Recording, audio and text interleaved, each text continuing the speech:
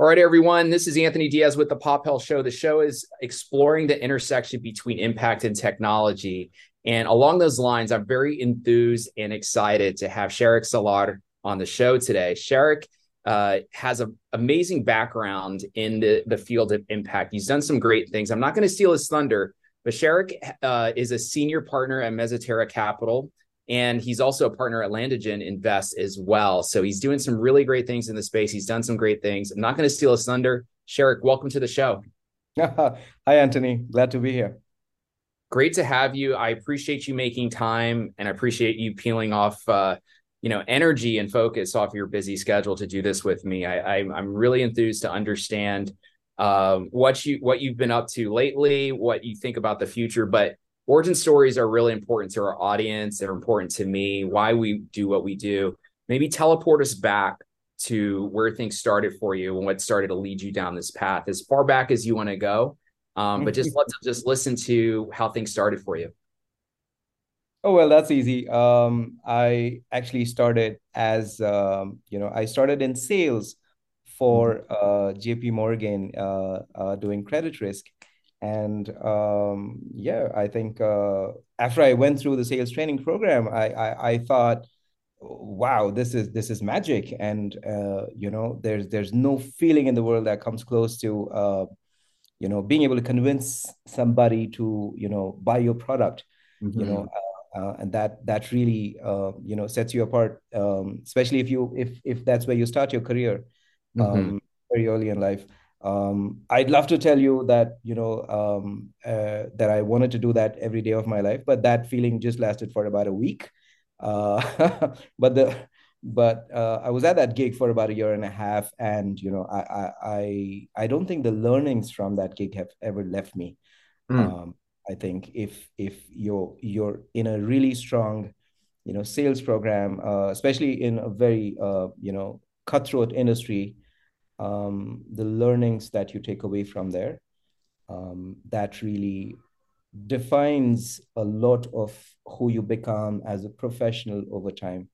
I don't know if you've noticed this, but a lot of people who, with a lot of people, the place where they started their career, or the function or the domain in which they started their career, that sort of becomes defining, that becomes almost like a lens through which they see everything from then on. Would you agree? Mhm.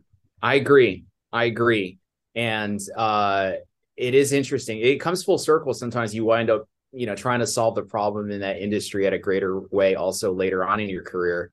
And in retrospect, yeah, I parents need to realize how much they need to kind of emphasize that to their kid, that first job that they start off with, really, right? So but it does sound, at least for you though, it served as a really great firm foundation, discipline wise, industry perspective, right? Even though it might not have been your calling at the time, at least it's like, you live in training, right? It started to serve as your training ground, right? For what was next, right? So Yeah, absolutely. And I think, as far as business in general is concerned, or entrepreneurship is concerned, I always tell people this: if you're not a salesman first, if you cannot go out there and be selling your product all the time, you have no business being in entrepreneurship.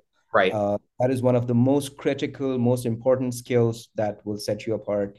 And in fact, running a business is hard. Starting a business is Yeah. hard, and the selling starts way before you even know it. The idea creeps into your head, and you have to sell it to yourself first, and then you have to convince the people around you, perhaps your family and friends, how this is something that could really work, and that you're the best person to take it forward. And then you're selling the pitch deck to a bunch of investors, and then you're selling the idea of what this company is going to be in a few years to a bunch of potential employees, and that's just how the cycle goes, so on and so forth. So I think it's really important, to know how to be an uninhibited salesperson first, with absolutely sort of no inhibitions, and no shame about it. And that's something that we're not really trained, we're not really trained that Yeah. way in a lot of cultures around the world. But How did once you you learn your sales skills? Did you read a book? Is there like a book, a regimen, um, your dad that was sales, or just a personality? Usually I find it's like those four, or maybe sometimes it's a combination.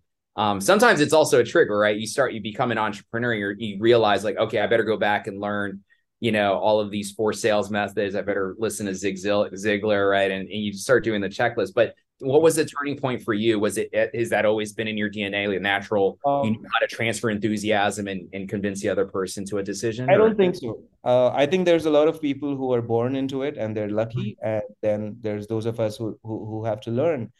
And I think it's different for different people. There's no one size fits all methodology, yeah. but I think ideally at the end of the day, at least, since you asked, what really worked for me was being able to learn from people who were at JP Morgan in my first job. And I think they made sure that, I my my task was cut out for me. It was the most difficult thing in the world to do, trying to sell, something like a credit risk solution to somebody who already has money and understands money. It's probably the hardest thing, probably the hardest thing. But that is really the best way to learn it. It's from practice, and to not have inhibitions. And that's what I always say: not have inhibitions. And if you spend enough time at it, eventually most customers will fall into one of a few tropes, Hmm. and then you can recognize them from a distance. Yeah. um, you know, this person is going to have these objections, and this person is going to want these features, and this person is, and that's perhaps the earliest, learnings you have about user centricity and customer relationships, and how the Yeah. idea of marketing works.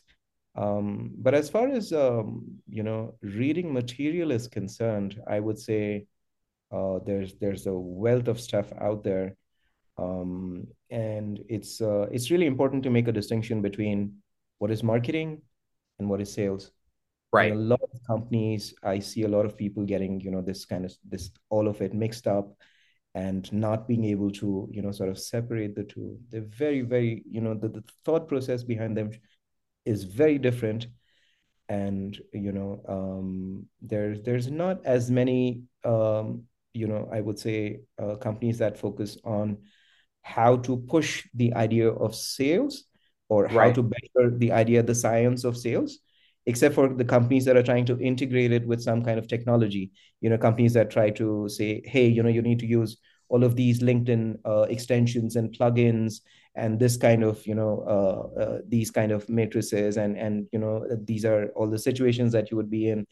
Right. But a lot of that is, very heavily dependent on who you personally are as a person. And there's lots of, what we call rainmaker dependencies, obviously. But as far as, selling is concerned, I think marketing is something that you can learn a lot of from books, but selling is a very personal thing. And it's always Yes. great to have a good mentor. Yeah. Yeah. Yeah. No, it's I wish that they taught sales in school at a young age. I wish that as you got older, they got into the more sophisticated methods. The best thing I think a parent could do is make their kid on the week, or present the joy of the lemonade stand, or creating a product and selling it, whether it's a pet rock business or something like that. And yeah, I'm right there with you. There's so many modern tools and digital things that like now it's like the new flavor of digital gimmicks that just serve as filters and distractions for the core element of hey, did I present a really good product or service? Did I build a good relationship and trust with you? Is there anything you see preventing you from moving forward today? And then really kind of, there's different methods, but what I like about your career is that you took that kind of base, and then I could imagine as you transferred it, if correct me, I'm saying, like, you went into like insurance, you went into private equity, right, healthcare, right, as well, and different personas, different buying patterns, and things like that. Tell me a little bit about that journey, how you moved between those industries, kept that common thread of business and sales, And then what led you to where you're at today, focusing on impact, and maybe any common, commonness between those industries, you know? Sure. I think that's a great question. I initially, when I was, getting out of, doing this for JP Morgan, I think one of the key lookouts for me very early on, this was about 20 years ago, very early on in my career, one of the key lookouts for me was, okay, I'm working with a company that is the best in its class right now. And if I am moving, I would like to work with another company that is the best in their class. They need to be the best at what they do. And I don't care if, I'm at the entry level, or at a very junior level, but that's the kind of company I wanted to work with. So I got into this insurance company, which at the time was probably the largest and possibly the oldest company of its kind. But what was really interesting for me to understand there was how that world views risk, and Mm-hmm. how important it is to be able to quantify risk and metricize risk. And when you think about underwriting and the actuarial sciences, the way they look at risk, that I think obviously we're talking about it in a very sort of at a macro level, Mm-hmm. but being able to understand risk, I think for any kind of um, business person or entrepreneur, I think it's very, very important. That's the second sort of best skill that you can have after learning how to sell really well. I think understanding risk and developing a really personal metric for how you assess risk, and how you understand the risks involved. Because as an entrepreneur, or any kind of senior professional, you are constantly in the business of decision making. And there's obviously a whole bunch of things that you could choose from at any given point of time, and we all operate in really complex multivariate environments. And if there is a superpower that you could have in being able to navigate that, in being able to aid in decision support, that would be, if you could instantly apportion different amounts of risk to different kinds of decision outcomes. And I think that is something that could really set you apart from everybody else in the space. Eventually, as you go further on in your career, I think everything becomes more of a mind game, right? You can hire the best people, Mm-hmm. you can read all the same books, and sometimes you can also have teams that are just clones of each other. But as you go further on in your career, in age, tenure, and in seniority, and growing in the markets, it everything boils down to the mental game. Everything boils down to how well you do under pressure, and in situations where multivariate, sort of, let's say there's lots of variables vying for your attention, and the decision process has to flow one way or the other. So yeah, I like you said, I went from sales in the beginning to insurance, and then I went into healthcare shortly after that. And was actually a that was actually a very personal decision for me. I Mm-hmm. think when you step into entrepreneurship for the first time, or at any time, I think it's a hard place to be. The odds are always stacked against you, and you need a very strong personal reason for why you are doing this, which sort of keeps you going. So in my case, when I started my first healthcare company, there was I think the mid 2000s, I think it was about 2005. Mm-hmm. I lost my father to a long bout with cancer. So, Mm-hmm. he was dealing with it for 4 years, 5 years. And, I was deeply entrenched in, what was going on. And, I was noticing everything that was going on in, hospitals, with doctors, with all of these companies in between two countries. And I think that is something that, if I'm not wrong, you relate to as well. I think you went through something similar with your father, and you had a similar experience before you started your company in healthcare. Is that correct? Correct. That's correct. That's correct. Yeah, my father had a predisposed heart condition, and Mhm. first heart attack was his last. And so similar sort of story, except you had it elongated. Mine was quick out of the blue, right? And neither are good, and but they are really defining moments. And but in retrospect, obviously those circumstances, if you can turn them for good, right, like you did with your healthcare company. But yeah, I'd love to hear more about that. And then also how it sounds like maybe even through those experiences, then you started even realizing like, hey, I can make more of an impact here, not just on health, right? And go to the next level. But just love to hear more about that. Yeah.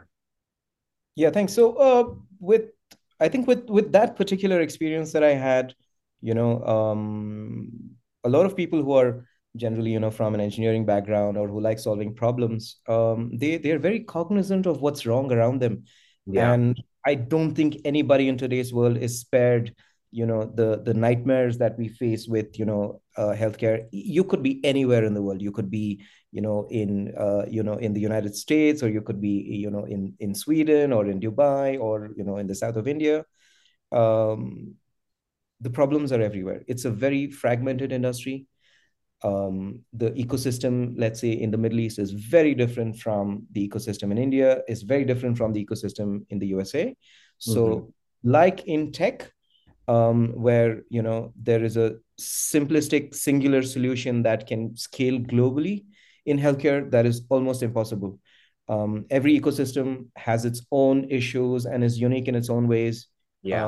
Only commonalities there are perhaps the really large players, like the pharma companies, for example. You could have a company that's headquartered in the USA, making a drug out of their subsidiary in Sweden, which sells to customers in Bangladesh for a very particular strain that they're trying to solve for, and that's okay. But as far as things like EHR and EMR systems and healthcare policy in general and SOPs are concerned, and exactly what you're trying to optimize and solve for, uh, sometimes it's really diverse within a single country as well, right? Yeah. So in my case, across those 4 or 5 years that I was dealing with all of the different doctors and oncology departments between 2 or 3 countries with my dad's illness, I would notice problems everywhere, right? You step into a hospital and you say, there's too many waiting lines. Why hasn't this been dealt with? Here's a problem somebody needs to solve. Mm-hmm. um, I remember a few years ago, I had a relative who was going through, who had to go into a surgery the very next day, and somebody had to sign a consent form, and I said, hey, I don't have enough information to make the decision, and nobody had solved that problem. There was a problem somebody needed to solve. Mm-hmm. I was, in an emergency room last year in Sweden because of an injury, and I had to wait for 5 hours. And that's something that's gotten so normalized, and there's a problem you need to solve. So with healthcare across the world, wherever you are, people face so many issues nonstop, and unfortunately, given the nature of the industry, it's the kind of space where there are no disruptors. There are no quick sort of changes that you can make, or quick solutions that you can deploy. I also feel there's not as many people that are solving for real problems there. Somehow it's the industry that everyone is exposed to in one way or the other. There isn't a single person who hasn't lost a loved one, or had a personal sort of illness that they had to go to hospital for, or had some kind of issue. So people are aware of the problems. Most people have a personal deeper insight into the problem. Mm-hmm. uh, Most people are familiar with the ecosystem over a long period of time, like you've gone in and out of hospitals and clinics, your sometimes your whole life. And still there's not as many people who get into healthcare as a business. And that's really unfortunate. Yeah. Every time you see all these entrepreneurs who are like, I really want to do something with my life, but I'm just looking for that good problem to solve, like I don't know what I Yeah. need to take on. I'm really amazed. I'm like, there's, if you've ever been to a hospital, there's like a million problems right there staring at you in the face. And I think all of you need to pick one and just, Yeah. get to it. And it's really unfortunate that, there's not as many people solving for healthcare even now. Yeah. Yeah.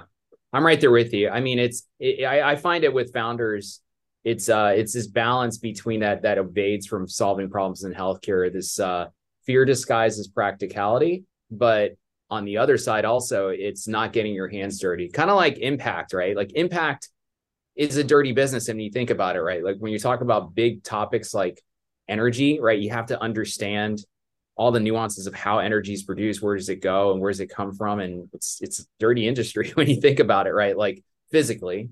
And then when you talk about healthcare or homelessness for that matter, you really, to understand homelessness, you actually need to serve the homeless. You actually need to go out and actually really see the dimensions of substance abuse, of where people are at. And so it's kind of like you kind of want to talk about it in a good way, but what entrepreneur actually wants to go out and actually spend 3 hours with the homeless talking about stories and understanding it's a byproduct of really living wage. It's a mental health problem. It's a special needs problem. It's a medical, and so yeah, entrepreneurs, I think, I think that's also just comes with probably grooming as well. Like a lot of the schools need to go into like to solve the deeper problems. You got to get your hands dirty and kind of, ushering in more programs where people can get into the nuances of understanding carbon, understanding climate, understanding how your food is produced. And your food's grown in the dirt, same dirt where a lot of these energy sources and different mechanisms are harvesting energy in different interesting ways as well. And so getting down to those basic principles. But sorry, I didn't mean to go down that that rabbit hole. But I'm right there with you. I'm right there with you, and I love the commonality when you start. And that's where I was at as well too. I mean, I had a stint at a boating company that really turned me on to I was doing IT for a boating company for all of Florida, and that really triggered the concepts of energy and climate in me.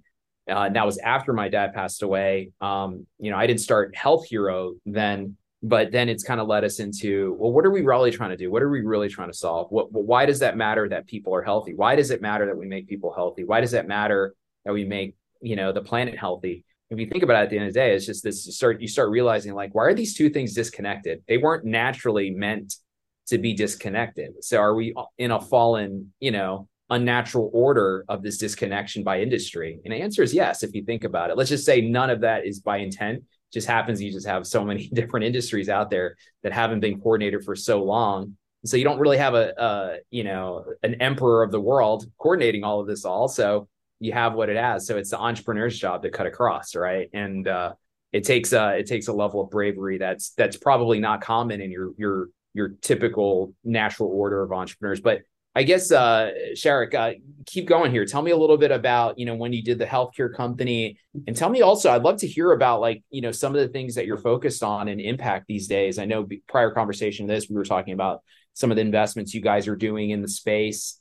All of these things were related to health, right? In some way or some fashion, right? Either downstream, upstream. But I just love to hear more. Yeah.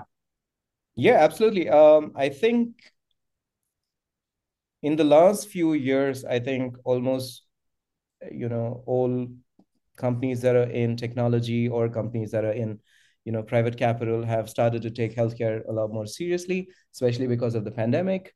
To us, especially, the big revelation was, how less, big technology is or big tech is involved in, in supporting the healthcare industry, and also the deep distinctions between, how, let's say, private healthcare and public healthcare operates in different parts of the world. For instance, in India, we have, a very distinct ecosystem which has a very large amount of private players, Mm-hmm. and like a three-tiered system where you have like a primary care network that has all your GPs, and there's a secondary care network with all your consultants, and then you have the tertiary care network with the actual surgeons, and the level of complexity increases as you move higher on in this, and the job of every let's say layer is to also act as a filtration layer, so there's not a lot of load on the tertiary care system. Having said that, every surgeon in India is probably still, connected directly to a network of, about 100 odd, at least 100 to a few hundreds of, GPs and consultants who are constantly pushing patients up there that need surgery. And this assembly line, the supply chain, is working around the clock.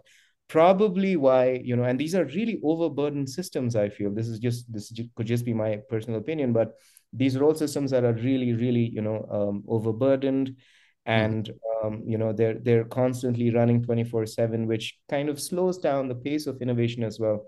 A senior doctor does not really have the time take a break from what he's doing and think, hey, here are some systemic problems that I could fix for more efficiency. That Mhm. does not happen. Yeah. And what we noticed in the during the pandemic was also that public health operates on completely different parameters, and public health is a very different ball game. And the rules that apply in private healthcare absolutely do not apply there. And there are lots and lots of countries around the world where you're still, trying to fight, a potential epidemic arising from things like tuberculosis or uh, India famously, had polio still going around until about a decade or so ago, and they were able to completely eradicate it with the help of lots of different state actors at different levels of federalism, and then civil society organizations and healthcare organizations, and even having mainstream movie stars going out on television and talking to people about how important it was to get your kids vaccinated, a few years into their birth. But across Asia, across, Africa, in several parts of, the global South, you have so many countries that are still dealing with, public health issues, and that is another really huge opportunity that I see. But in both of these spaces, whether it's private healthcare or public healthcare, I think there needs to be a paradigm shift, on how institutions are structured. So there's more avenues for interventions, in industries like SaaS. A young graduate from a great school who knows a little bit of coding can actually pick a problem and solve it. And there's a VC out there who's willing to invest in him and him or her, and then they could actually take that product to market in a matter of months. Mhm. um, and that growth cycle is much faster, and that's what everyone's looking for.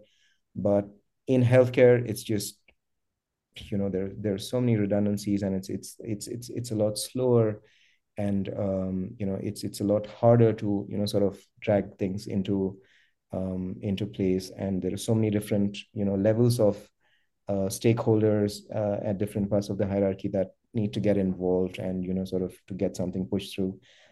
I do see a lot of interesting movement there, especially with let's say, for instance, now when everyone's talking about AI, and that's the new buzzword. I do notice, that there's some men in lab coats in laboratories out there who are thinking, hey, this is something that could help us expedite drug discovery, and that could really be a game changer, because it's a problem of big data and multiple variables. And I think as you see a lot more of how there was a time when technocrats really took Silicon Valley forward, people who understood tech, and then they also understood a lot of business. Mhm. I think you will have a lot of young graduates in biotech and med tech, people who understand life sciences and biosciences, but they also understand technology to a large degree. And we need these sort of hybrid professionals to sort of start thinking about how technology can integrate with problems in healthcare, to create larger scale impact, and probably solve for like problems that are larger in scale, probably that have global scalability. And to some degree, I think the other sectors you mentioned were also quite similar. I think the problems of decarbonization and the problems of um, that a lot of climate companies are trying to deal with, the problems of electrification and so on and so forth. These are also very similar multivariate problems with governments as the top level of perhaps stakeholders, and then you have consumers at the bottom, and everyone's involved. So it's Mhm. not as easy as building an enterprise product that you're trying to sell to possibly a small bunch of companies. um, Derek, let me ask you what for our listeners out there that may not be so familiar with impact investing, ESG, maybe you can give just a quick highlight of what is it, how it, I think we talked a little bit how it relates to healthcare, but tell us a little bit of what is it, how does it work?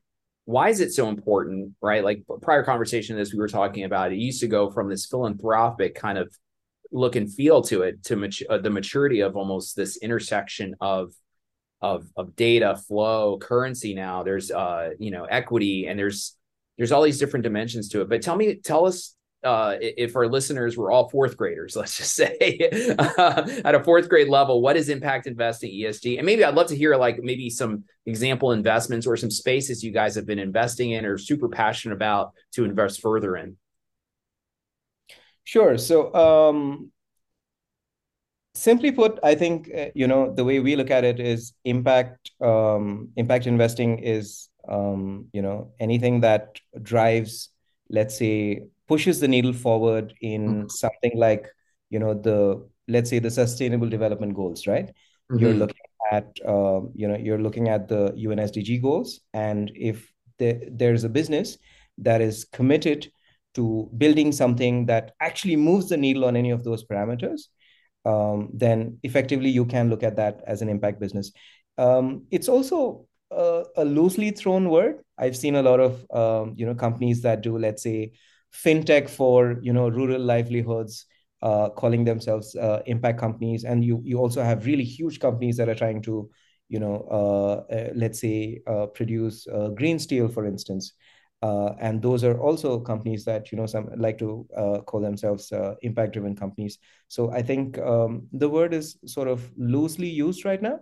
But Mm-hmm. as far as an investments perspective is concerned, you as you rightly said, for the longest time it was thought of as philanthropy, because um, most investors and people in private capital and investment advisors are looking to deploy their capital in places where you have perhaps the highest return on your investment in the shortest amount of time. And that is also something that you're trying to metricize the risk around, so that you can protect both your investments and your investors.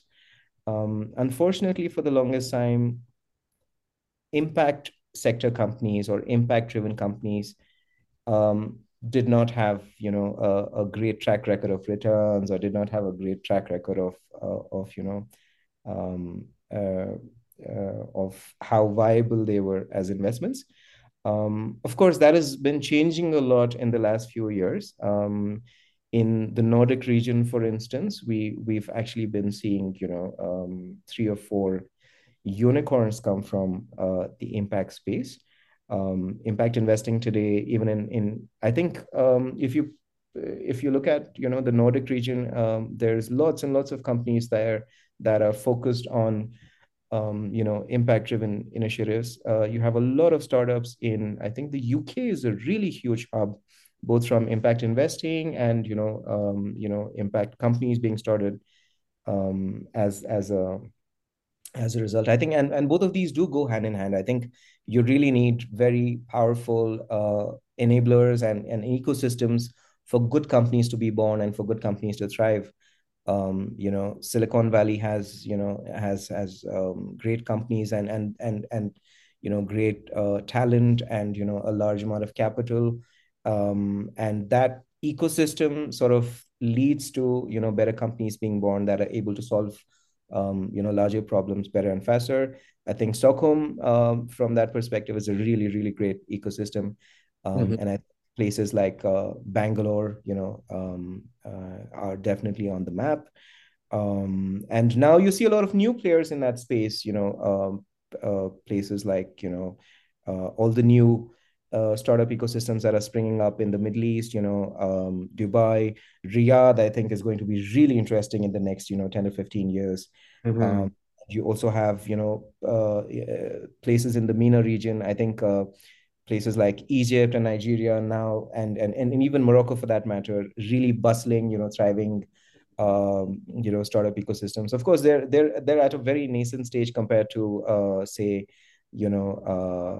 San Francisco, but they're on the way there. And I Mm-hmm. think there's a lot more young entrepreneurs in all of these places that look at, hyper local problems that they're trying to solve, a lot of which are impact driven. Mm-hmm. And I think what has changed a lot in the last few years is the the the viability of those business models, and the profitability of, such companies as good investments. I So I love it. think, yeah. I love it. No, thank you for that overview and drawing a common thread through what you guys are focused on and what you've been doing and impact for our audience. And I guess one of my last questions for you is more of kind of a big small question, which is more of the future. What do you want to see? What does success look like in impact? Obviously, if all impact investments were made right and in a massive great way, what does that change look like on a global level for you? And how would you like to have people said you played a role in that future? So I just like Mhm. to hear your version of the future when it comes to impact related to Earth.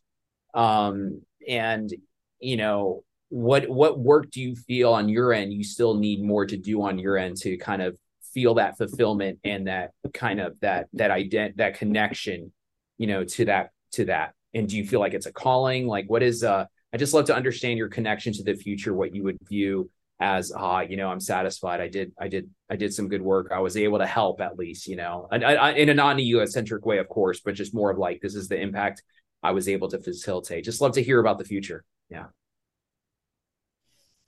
Big small question. That's a loaded question. Yeah. Yeah. Or just, just love to just hear what does success look like in the future, relative to impact, or just maybe not relative to impact at all.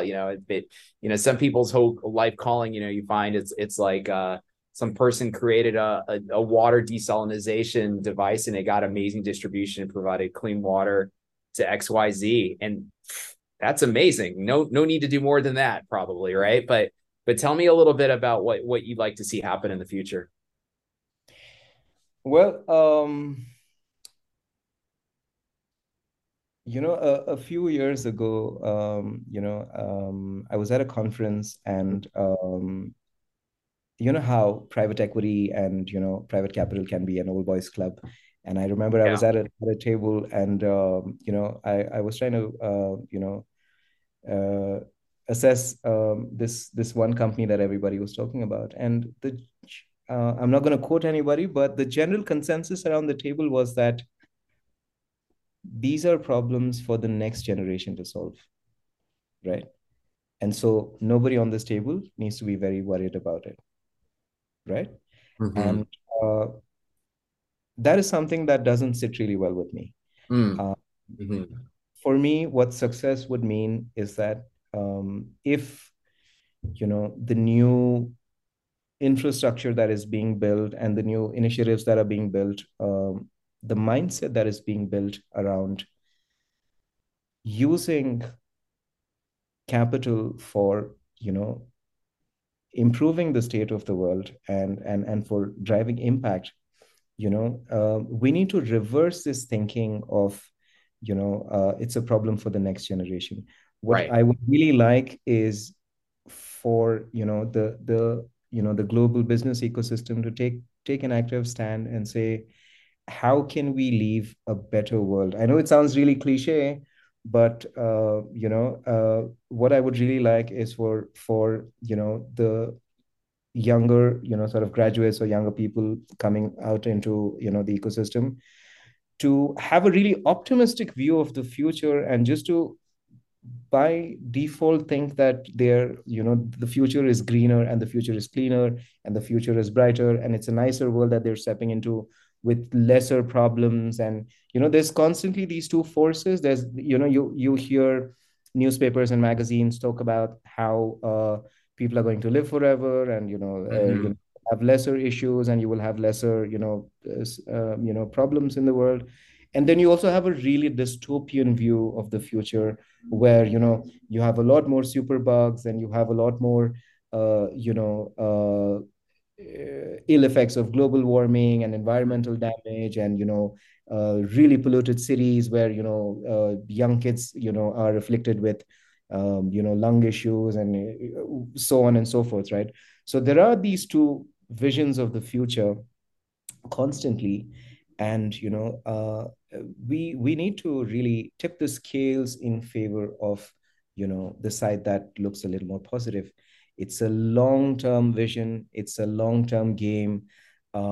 If everybody sort of takes a call and says, let's let go of a few dollars and a few pennies, for, like, compounding positive results as far as impact is concerned.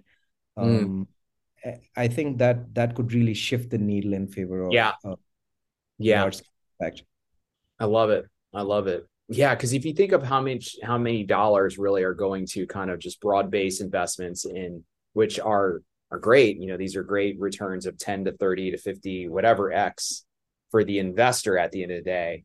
But what downstream problems does that cause, if, or what downstream opportunities could that impact, right? If those were diverted to more sustainable, there's probably so much opportunities for Xing if the theses were coordinated across these different themes, and that capital goes into those areas as well.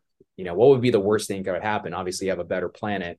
The downside is that certain wealthy individuals behind the dollars may not get their certain X in a specific point solution. But no, it's fascinating. I agree with you absolutely. I mean, you can do a lot of change. There's so much dollars in the world that even just the slightest sway of that by 1 percentage point to 10 percentage points could probably shape our future in a different way. But Shariq, what I wanted to say is this has been great, really talking with you about, first of all, your origin story, what you focus on today, and what kind of led you down this path. And we all go through trials and struggles, and really the hero's journey is one that can take their experiences and challenges, what they go through, and kind of propel them forward. And you've been able to kind of outline that narrative and how your life expresses that. So I greatly appreciate that. I can definitely relate to it as well. But Shariq, I promise my last question for you is, if our listeners would like to get a hold of you, follow you on Twitter or social media, or engage with you, and if you'd like any of that to occur, what would be a good way to do so? Sure. I think LinkedIn would be the best way, of course. Okay. I'm available on LinkedIn, and I'm called Shariq A Salar on Okay. LinkedIn. Or if you look for our company Mezzaterra, you should be able to find us there. And if you would like to send me an email, you can send me an email at sharik@landangen.com. That's LANDANGEN, sharik@landangen.com. And yeah, it was Great. great being here. Yeah. Thank you for being on the show. I really appreciate you sharing your story. This was great. I really appreciate it. Would love to have you back, every maybe 6 or 12 months, just to hear on the kind of new things you guys are doing. It's a fast changing world. So I can imagine every new thing that you're doing, it's making such an impact. So not to sound cliche, but that's a blessing. And that's great. We love to hear about that. And to our listeners, again, this is the Pop Health Show. The show is for anyone that has a super strong passion in the intersection of technology, impact, health, and beyond. So, Shariq, again, this was great. Thank you so much. Thank you. Thank you. Thank you.